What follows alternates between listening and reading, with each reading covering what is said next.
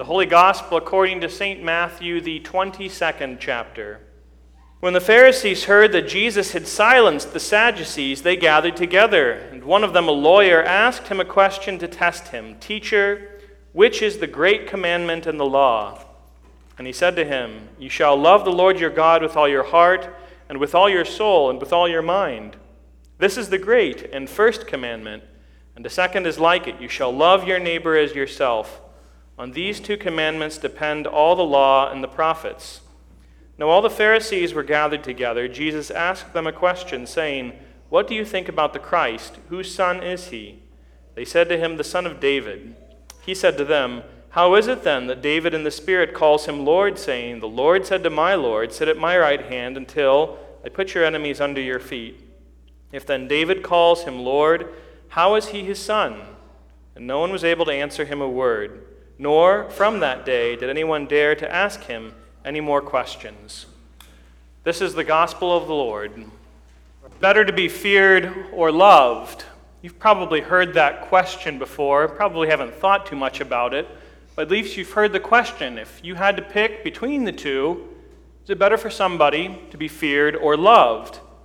The source of that question comes from The Prince, a piece written by a fellow named Machiavelli, back about 500 or so years ago. And that book, The Prince, is about political maneuvering for kings and rulers.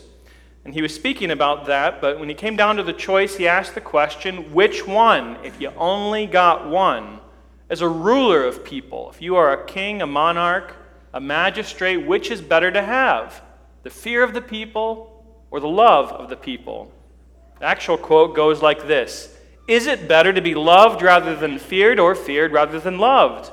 It might perhaps be answered that we should wish to be both.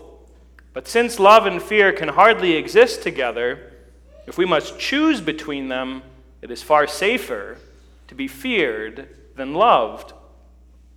Love, of course, is a positive emotion, isn't it? The bonds of affection and happy loyalty between people. But we all know that politics is not something where you really care about having positive emotions, is it? At the end of the day, the feared tyrant holds much more sway and turmoil than a beloved patriarch does. And while concerning earthly kings and so forth, Machiavelli might be right, it's better to be feared than loved, it isn't quite so when it comes to God and God's kingdom. 16 years after his work, The Prince, was published, another book was published. A book written by someone else, and a book intended for a much different audience than Machiavelli's audience. I'm talking about Luther's Small Catechism. It is the basic outline of the Christian faith, this catechism we know well. Who is God? Who are we? And what's our relationship with God? All of that is answered in the 6 chief parts of the Catechism, and it begins naturally, as Luther intended, with the law, the 10 Commandments. And in those 10 Commandments, what does God establish first? His own authority. God is the Lord, and nobody else beside him. Or, more familiar to us, "You shall have no other gods beside me." It's easy enough to understand the first commandment on its face. You don't really have to think too hard about it. But Luther, of course, wanted to be a good teacher, and he wanted to eliminate the room and the possibility for error, so he asks the question after that, and all of the rest of the parts of the Catechism, what does this mean? What does it mean to have no other gods? Well, his answer for that one is simple, just about as long as the commandment itself. It means we should fear, love, and trust in God above all things. To have God as our God means we fear him more than anything else in this world. To have God as our God means that we love him more than anything else in this world. And to have God as our God means that we trust him more than anything else in this world. Not just one of those things, but all three simultaneously at the same time. Now, of course, I'm I'm a Lutheran pastor talking to a room full of Lutherans, so here's your Lutheran qualifier. None of us are able to perfectly fear, love, and trust in God above all things. And if we were, the gospel would be unnecessary, Good Friday superfluous, and Jesus Christ a completely pointless person. But that's beside the point. The frame for our life and relationship to God, namely His commandments, how He would have us live, are these words. Specifically, the fear and love part, right? Do you remember the explanation to the rest of the 10 Commandments, the other 9? They all begin with the words, after what does this mean? We should fear and love God so that, and then gives an explanation specific to that commandment. We should fear and love God so that we don't hurt or harm our neighbor in his body. We should fear and love God so that we don't take things that don't belong to us. We should fear and love God so that we live chaste and decent lives in all that we say and do. All of this is to say that it's not an either-or thing. With God, it's not either-or, fear or love, but it's both and. At the same time, we both fear Him and we love Him. Now, I don't want to go so far or be so bold as to say that Machiavelli didn't understand this, that it was completely impossible. It was just his hypothetical saying if you had to pick one, if you had to only pick one. But we shouldn't take away from him that it is only possible to pick one in our lives as Christians, because the fact of the matter is, it's not. The obvious example that comes to mind for me is that of a judge, or even probably more applicable to each of us day to day, a policeman, right? We fear policemen insofar as they have authority to write us a citation, authority, if we do something really bad, to arrest us and put us in jail for breaking the law. But at the same time, we also love policemen. That thin blue line that keeps order and protection in society. Who do we call when there's danger, right? Like real danger. You pick up that phone.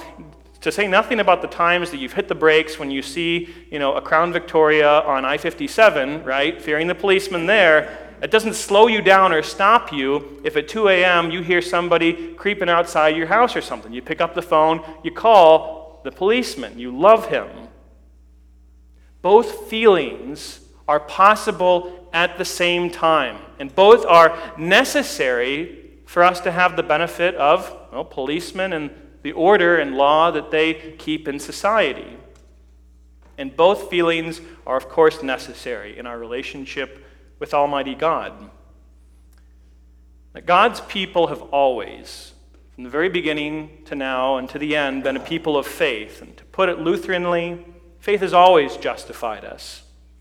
You had the promise of redemption given in Eden. You had the promise given more details, and it was given to Abraham and the rest of the patriarchs. And now we live in a time in which the gospel, that gospel promise given so early on, has bloomed, blossomed into the beautiful flower that is Jesus Christ and His blood-bought redemption for us. And we, like the patriarchs, like Adam and Eve themselves, have faith that God's promise is true.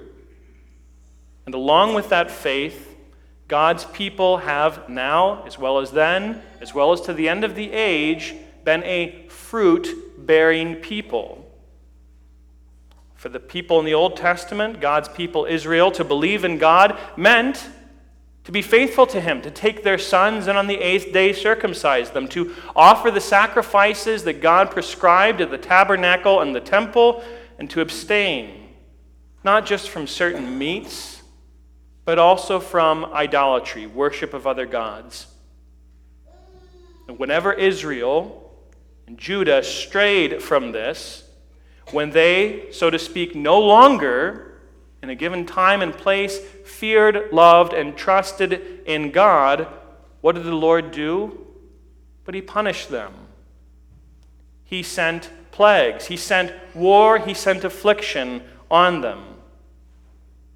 And we know from the Scriptures that the Father chastens the Son that he loves, and the Lord certainly chastened Israel to punish them for their wrongdoing, but also this, to bring them back to their senses, to straighten them out, so that they would return to him, believe in him, and walk rightly before him.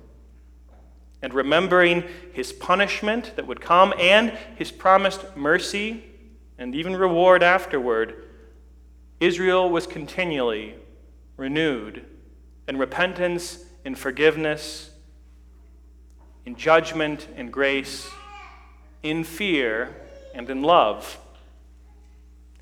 Now, we do not, and we cannot, isolate one of these feelings, fear and love, from the other, or even place one above or below the other. To trust in God cannot be true if we have no fear and love of him. And to love God is just actually empty sentimentality if we don't also fear his wrath against us and our sins. And to fear him alone, if we just focus on that one, makes it completely impossible for us to love and trust in God as a gracious God. All are part of the whole thing. All are necessary. And all are included in equal ways in this thing that we call Christianity. God is our Lord, who can and does punish evil. We ought to fear him as a child fears displeasing his father. God is our Lord, who is quick to love and forgive us and those who return to him with contrite hearts after they come to the realization, I am a poor sinner. Therefore, we ought to love him as a child loves his merciful and forgiving father. This is the God in whom we trust, the God of both, at the same time, law and gospel, the God who chastens and the God who forgives. When we do wrong, he is right to allow punishment to befall us so that we can repent and return to him. Therefore, we fear him.